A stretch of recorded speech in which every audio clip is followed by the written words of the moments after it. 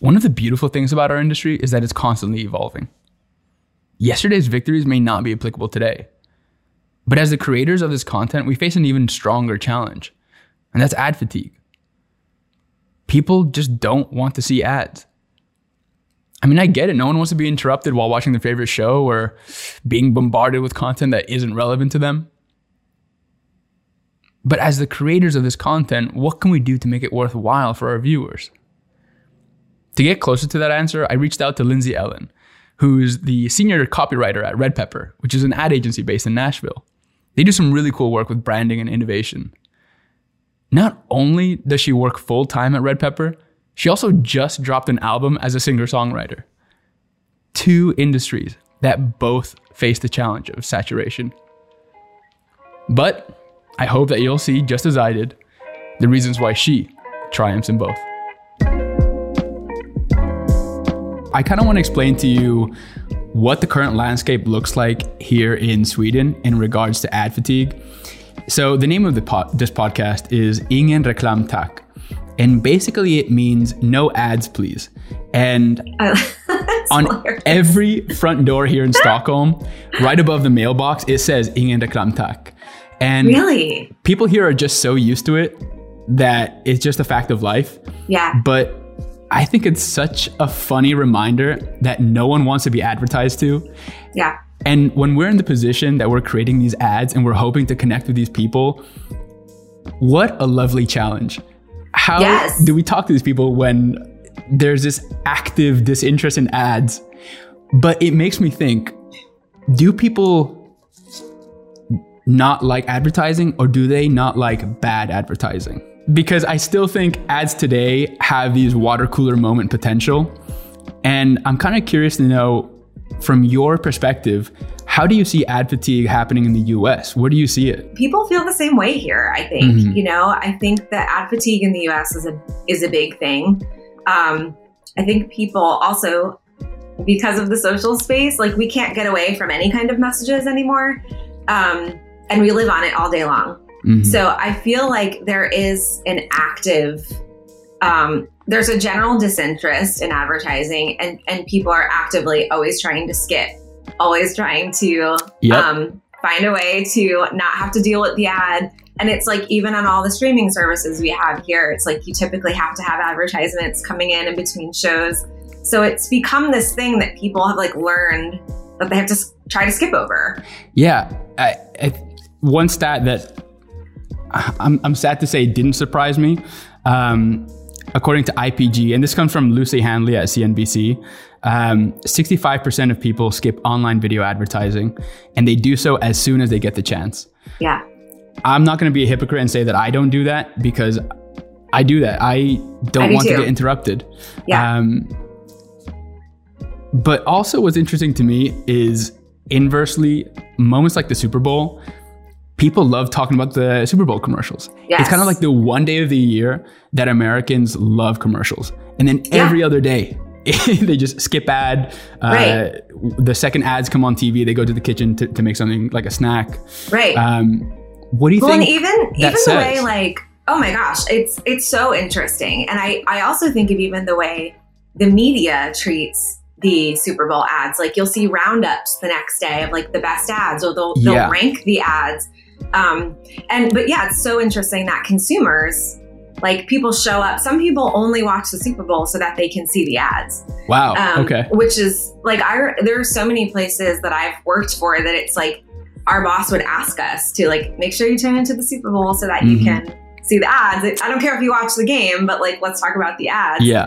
And I think a couple of things. I think one, there's such hype around how much it costs to get a spot during the Super Bowl. Right. Like, it's kind of one of these, it's like a low hanging fruit, like, media headline is like, so-and-so spent so much money to get that 30-second spot. So I think there's a lot of interest around from consumers just thinking like, oh my gosh, they spent how much money for 30 seconds or 15 seconds? Like, the there's hype something. Is the ad. Yeah. The hype is the ad. But I also I think that some of the Super Bowl ads they're just brilliant. They're so interesting.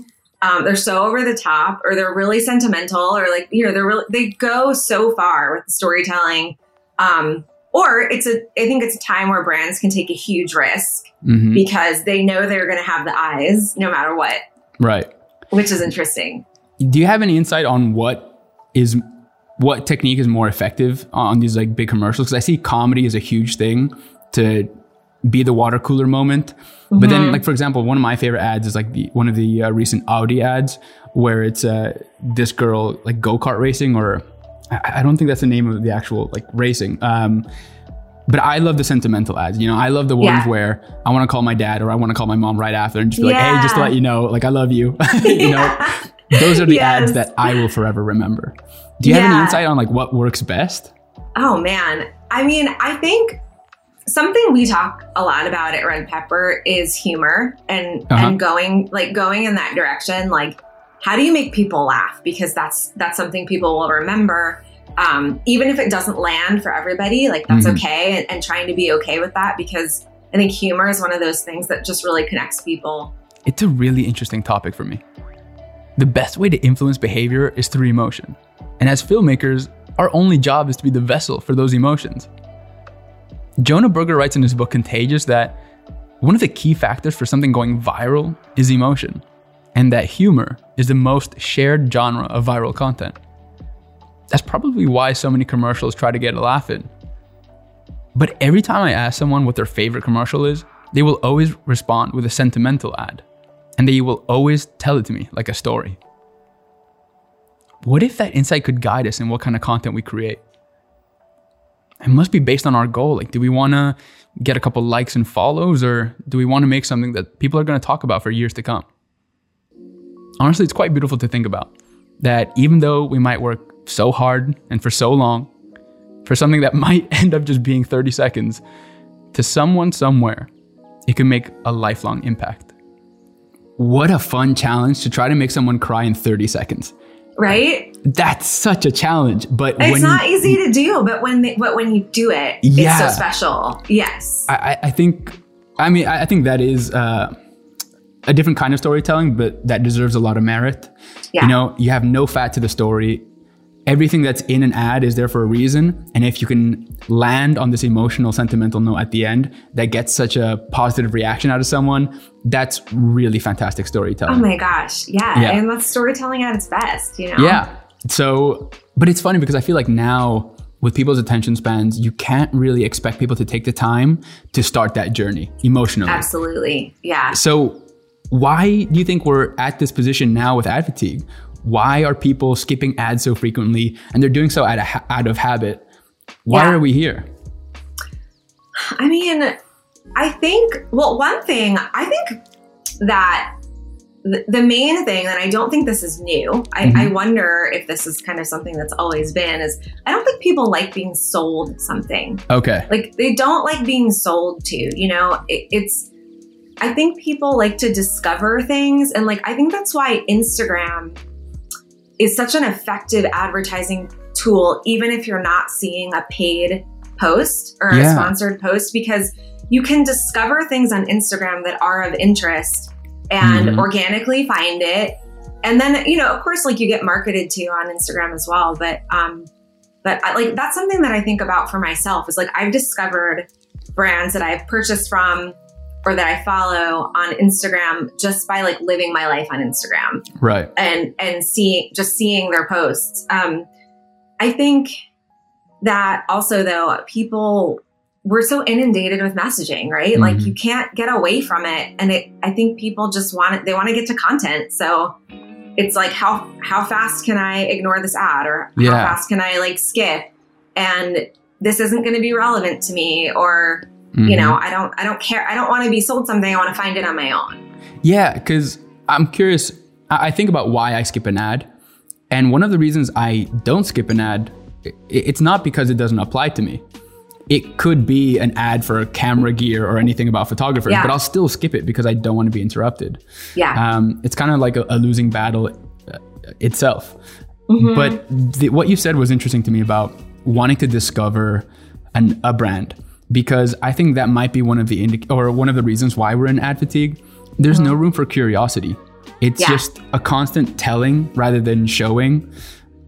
I love if brands could kind of leave breadcrumbs and you find the value of a brand yourself. And I think that will lead to more mouth to mouth or word of mouth. Yeah, word of mouth. Well, yes. Word of mouth transfer of this news. Like, absolutely. Jonah Berger talks about it in his book Contagious, that one of the reasons why something goes viral is because of social currency. You know, we want to be the bearer of good news.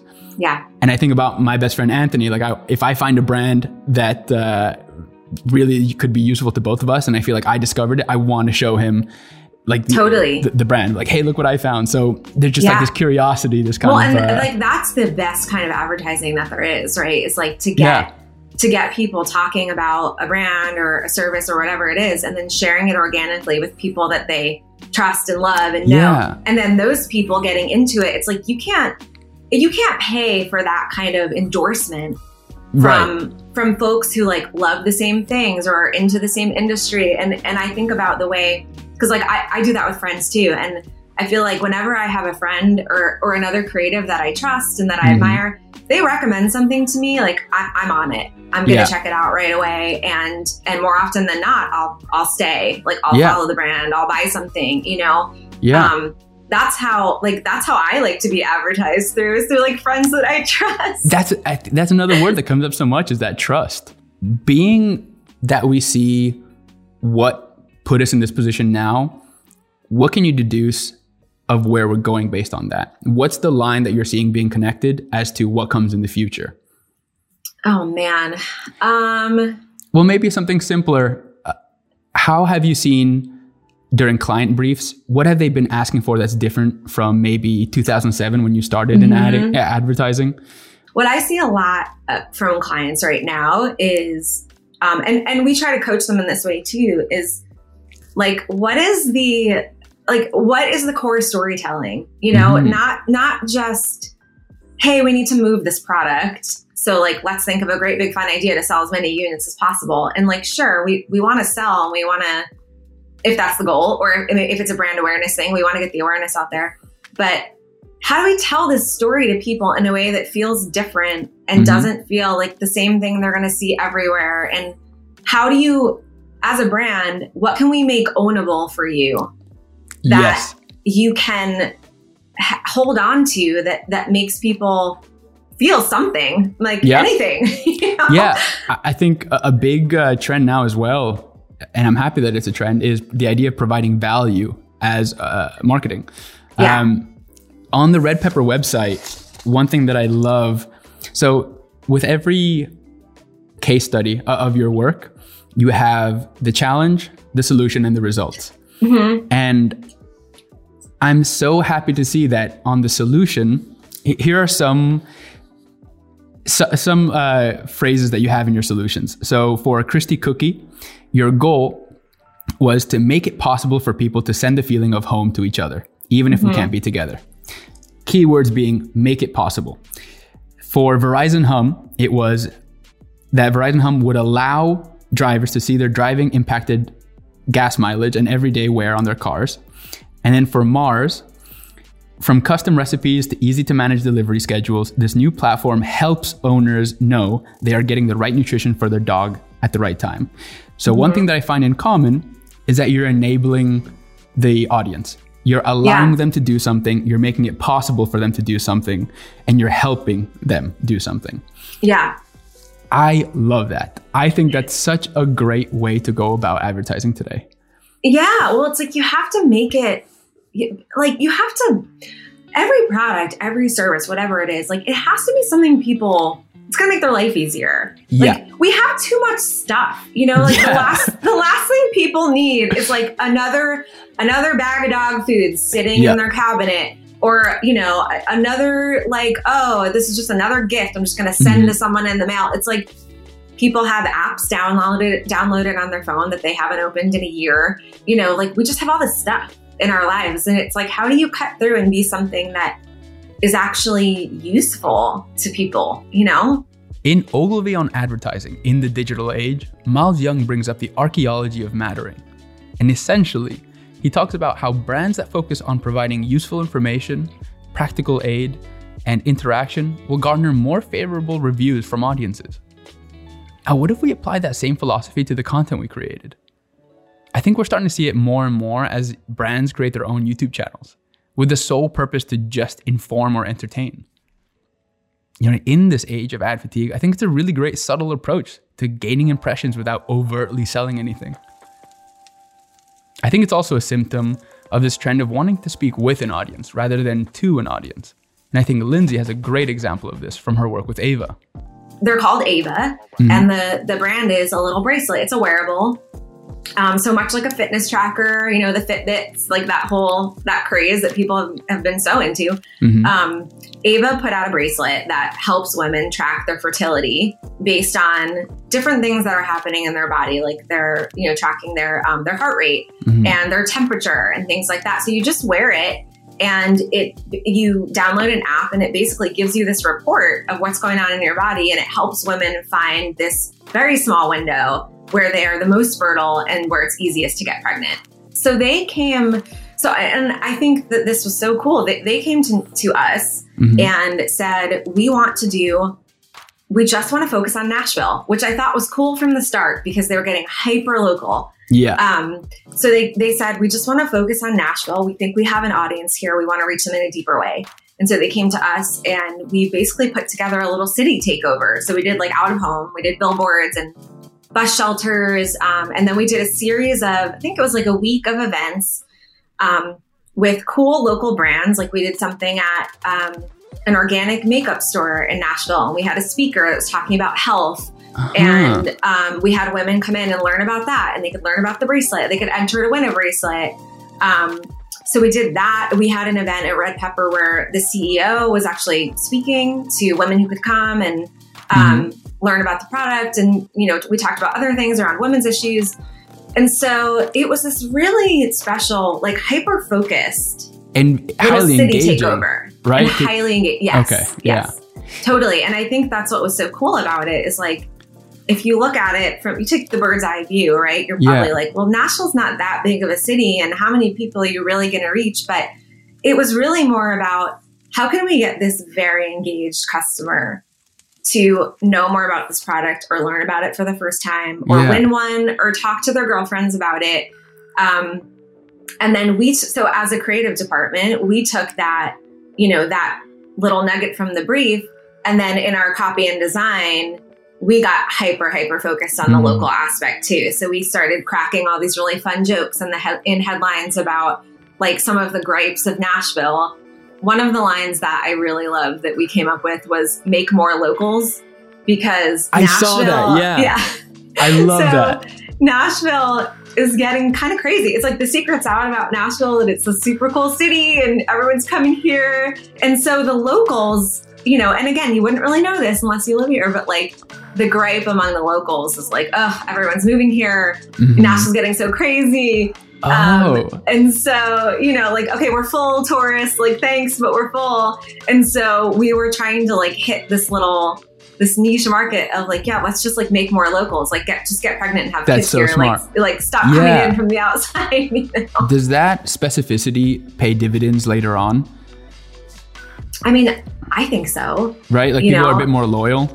I mean, I like as a consumer, that is how I am. Yeah. Okay. And I would hope that, and I do think that people, I think people respond to that. I really do.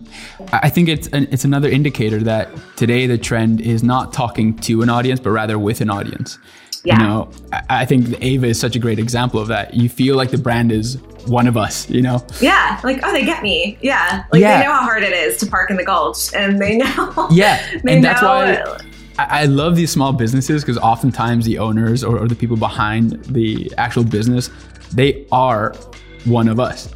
Like they're just a brand trying to get off the ground. Yeah. And they have the liberty to talk in our voice, talk as we do.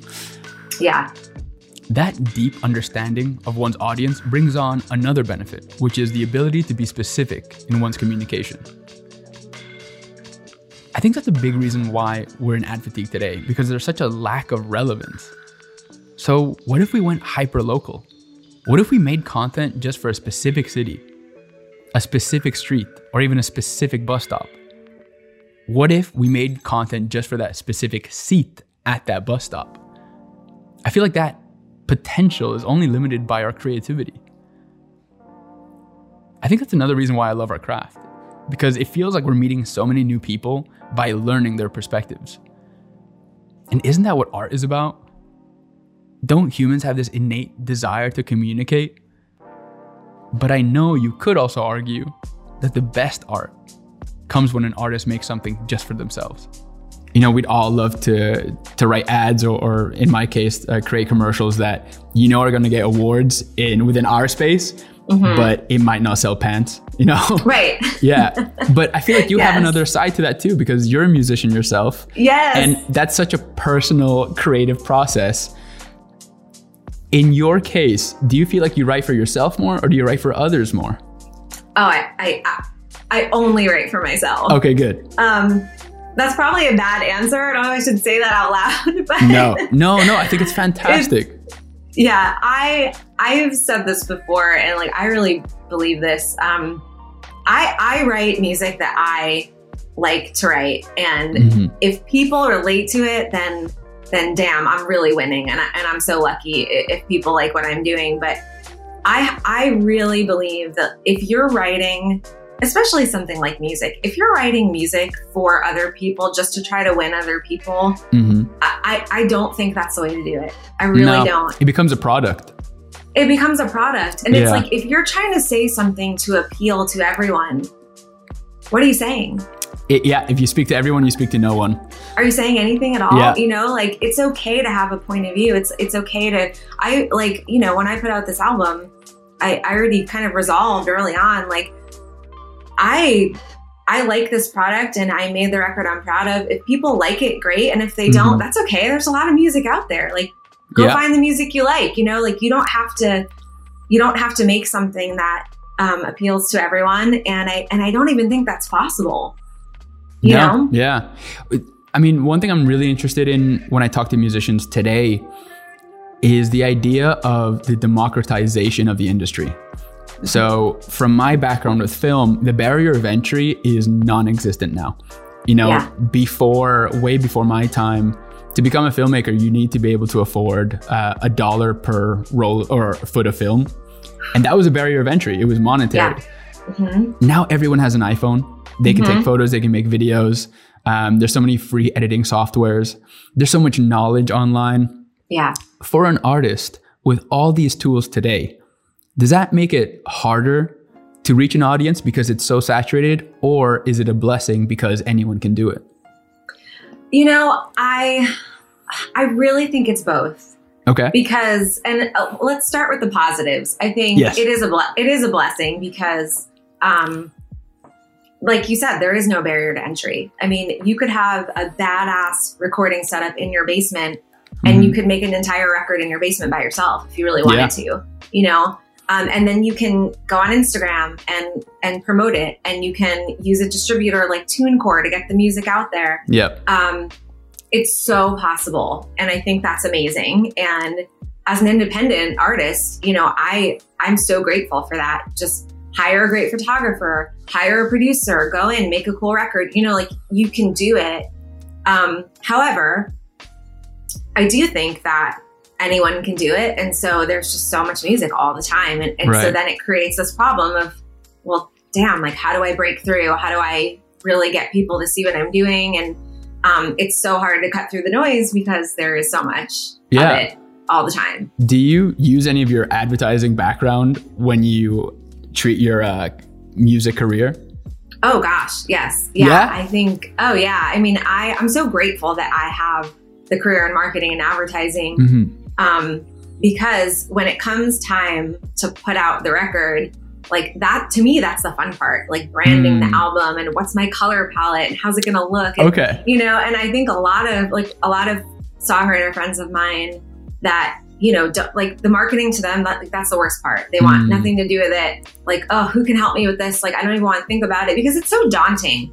Yeah. And it is, but I think because I do it for a living, I get excited. It's fun for you. Yeah. It's fun for me. Of course. I'm like, I love this. This is the best part. And a lot of my friends were like, oh, are you kidding? Like, I would pay anyone to like, just do this for me. I don't want to do it.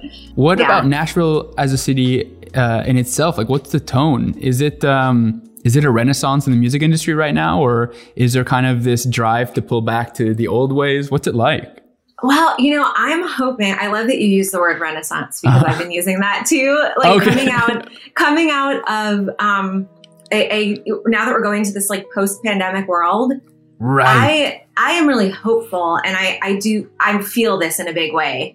That people, I think there's going to be a true return to like caring a little bit more about music, because Nashville, for better or for worse, Nashville is one of those cities where there's music all the time. Mm-hmm. It's hard to get away from the music here if you want to just have like a quiet night of drinks with friends. Like there's always live music. And I think before people were kind of just like, yeah, there's live music everywhere, whatever. And then it got taken away because we were locked down and we couldn't go out and the bars were closed and no one was playing music and the venues were shutting down. And now they're starting to open back up. And like, I went out to a show the other night to see an artist and it was sold out and everybody was, everyone was quiet and watching and listening and excited. And they appreciated it more. They appreciate it so much because it's like, we missed it. Everyone missed it so much. And so I hope that also like, and I'm sure it's been happening. Like all these songwriters have been locked up for a year. I'm sure everyone's been writing like crazy, and I can't wait to see all the things that come out of this year. I love it. Your new album, Queen of Nothing. I understand that making a song itself is so difficult as it is. What's the process like to craft an album? Like, what do you think about when it comes to what song comes after what? How do you curate these personal pieces of you? Yeah, I love that. It's so fun talking to you because I love that you think about these things. Like, you are the only person who has ever asked me about like how to sync this or how to organize the song on the album, because there is a thought process to that. Tell me about it. I'm curious. And I labored over it. Yeah. I mean, it was not. I think I changed the order of those tracks like 10 times before I landed on the way it appears on the album. And for me, it was a dynamics thing. I want to take people on a little bit of like a ride, so the album opens with, this. I was going to say from Glory, Glory to Helpless. It's just, wow, what a contrast. Thank you. Yeah. So that's intentional. Like, I love that you pick up on that. Cool. It lets me know that all the hours I spent stressing over it matter. There's one guy in Sweden yes. noticed. All right. Yes, I've got one. But yeah, the album opens with Dirty Fingers, which is like a bit of a banger. It's more of like a rockin' song. And then I dip into Somebody Love Those Girls, which is this very vibey, laid back song. And then we go in, up from there. And then, like you said, like Glory, Glory, which kind of has this big drive to it. And then going into Helpless brings you back down. I did that because I feel like the records that I really love do that for me. You kind of, because I love listening to albums all the way through. I love listening to music that way. That's how I came up, like, because when I was coming up, there was no streaming. It was like sitting with my cassette tape or the CD or whatever. And that's how I would devour music, was like, I would listen to the whole thing. And if I wanted one song off an album, I had to buy the whole album. Right. And so I love albums, and I love the whole cohesive piece. And so it's cool to, once you have everything, it's really fun to sit down and be like, okay, well, where do I want to take people on this little journey? And how do I do that with these songs, Have you ever learned about Joseph Campbell's Hero's Journey?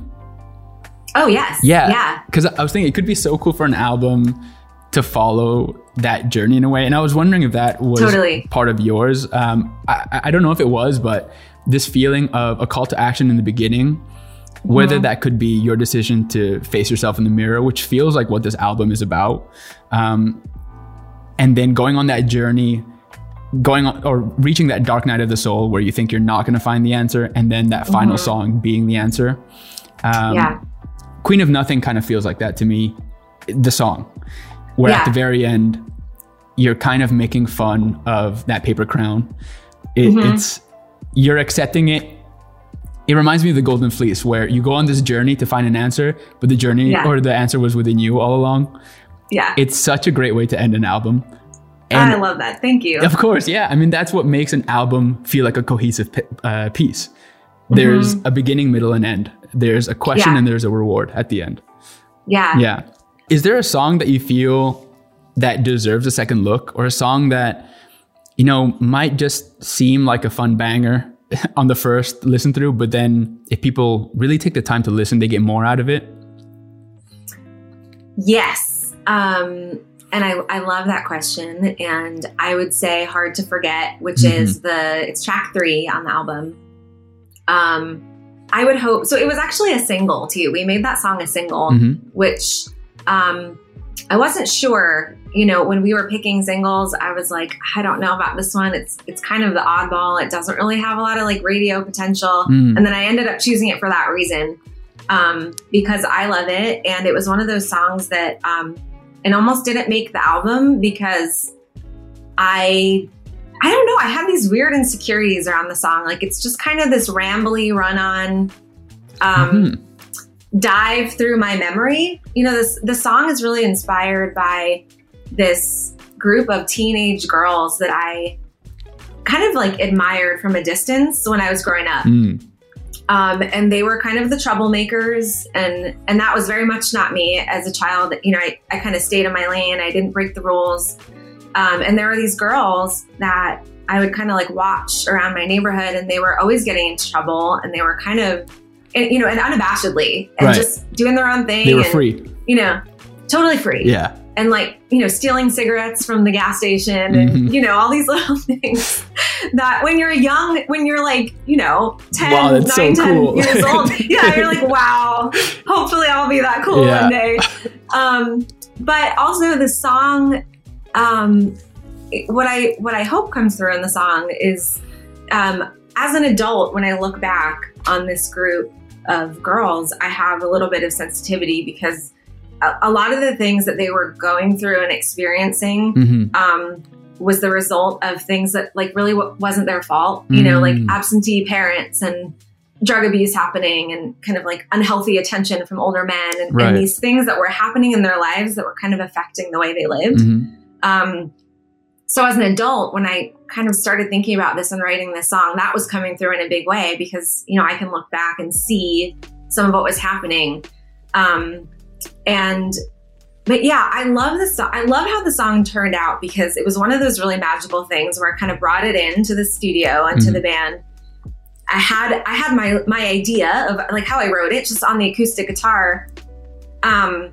And the band brought all these awesome ideas to the song, and the producer, Brendan, he brought so many cool ideas, and we kind of shaped it on the spot to be what it is. That's awesome. And and it really took on this cool life of its own. And so I would hope that people would give that song a second look. It's just special to me, and I'm just really happy with kind of how it came together. Making an album from song to song and this cohesive piece in the end is a lot of work. And you did all of this on top of your day job, your normal job of working at an ad agency. My real job. Yeah. How do you balance that? What kind of discipline do you have to have? What kind of drive and passion is required to do that? And pardon me, I'll ask another question on top of that. Yeah. Should creators think that they can only pick one, or can they do both? Yeah, that's a great question. And I have a pretty strong opinion about it. Yeah, tell me. I think that people are, especially creative people, are so multifaceted, and like typically we all love a lot of different things, you know, and that all feeds into your creative work. And so for me personally, I love kind of having my career in advertising, that I've worked really hard to get where I am, and I don't want to abandon all of that work. And, you know, I also love to write songs and make records. And I think you can do both. And, you know, and I'm doing both. And I think with just some time management and a commitment to the work in all parts of my life, I can make it happen. And I also, for me, again, personally, having my life at the ad agency, I think helps my work as a songwriter, because I think and like maybe you relate to this too, it's like when you do one thing all the time, it can feel overwhelming for one, but I think also it kind of can become like a chore, a job. Just a job. I mean, it is a job. Yeah, it's just another job. So I think I have this luxury where, like, when music is stressing me out and if I'm stuck on a song, and I can truly step away and I can do my other life and work on my clients for weeks or months at a time and get unstuck and then come back with a fresh brain. And I can kind of play in these two spaces that, for me, I feel like they serve each other really well. Yeah, makes sense. Yeah. I mean, it can get a little, I think where it gets a little crazy sometimes is, I'm a copywriter at the ad agency, and then I'm trying to write songs. So sometimes, like, the last thing I want to do after, a 10-hour day of writing for other brands is like, write. Go write a song. A personal piece. No. Yeah. But I also think it forces me to get really disciplined with when and how I'm working on music. I have to carve out time for it, or it just won't happen. Yeah, so, it's really a matter of discipline, no? Yeah, absolutely. Okay. And certainly I don't have it all figured out. I'm trying to always be more disciplined and like more dedicated to doing that. But it really does force me to make the time to make it a priority, Yeah, I think it's really a matter of how hard or how much you want to. There's always a way. If you want to make it happen, there's always a way. Absolutely. Is there anyone in your life that you admire who kind of lives by that as well, who's just really doing a good job at what they do and deserves some positive attention?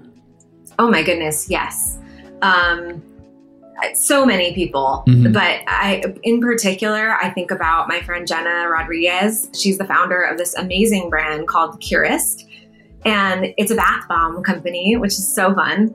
All vegan, non-toxic bath bombs.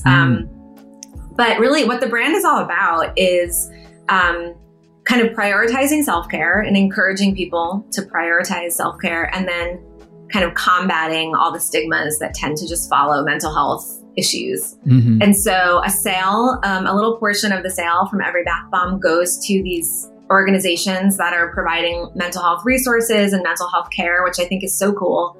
And I actually met Jenna when we were both just kind of living our lives. Me as a copywriter, she's a designer. Yeah, she's a really talented designer and art director. And we met, we've actually never met in person. Now that I think about it, we've never met in person because I'm in Nashville and she lives outside of Boston. And we've only ever worked with each other digitally because we were working on this, we were freelancing on the same brand, and we kind of got paired as a copy and design duo. And so that's how I met her, and we just kept in touch. And she still does that, like, kind of like me, she still has a day job and she's still doing her thing. But she created this awesome brand and she's nurturing that as well. And I love and admire that because, I'm kind of in the same boat. And also I just love that, she doesn't feel the need to kind of separate these two things. It's like, hey, I can have this cool brand that I'm building, and I can also have this job over here that I like and that I've worked toward. And so I think that's really awesome. And absolutely. Yeah, just proud of her. And I love what she's doing right now with The Curist. And it's an honor to know her, honestly. Where can people find you? Where can they find your music? Where can they find your creative work? Yes. So you can find my creative work on Redpepper. It's redpepper.land is actually our website because, we got to be a little different. Yeah. And obviously, if you need a branding agency to work on your cool product or service, hit us up at Redpepper. And then my music you can find on my website, which is lindsayellen.com. And it's also streaming everywhere. I'm on all the streaming platforms. Fantastic. And the album is called Queen of Nothing. So check it out. And thank you so much, Johan, for being so supportive of the music. It just means so much to me. Of course. I mean, I really cannot express how much this means to me. I really do think that we have the best job in the world. And it's always so nice to touch base with someone who also thinks the same. It's so inspiring, and it makes me so excited for Monday morning. So truly, thank you so much. Oh, thank you for having me. The industry is changing, and it always will. The only thing we can do is anticipate. Now in Redpepper's garage, there hangs a sign that says no buzzwords, no big talkers, no BS. Now in a decade from now, in an emerging ad agency, what tropes of today's advertising will they be warning their team not to overuse? Now, I don't know that answer, but that's the whole point of this podcast. I feel like I get a little bit closer when I'm lucky enough to talk to creatives like Lindsay. Now, you can follow her journey by checking out her work at Redpepper, as well as streaming her new album, Queen of Nothing, available everywhere. We are forever students, but we're also all of each other's teachers. Maybe an upcoming guest will provide a new perspective for you that might make something click for you. Regardless, I hope that you're constantly learning, and I hope that you grow more and more excited for Monday mornings.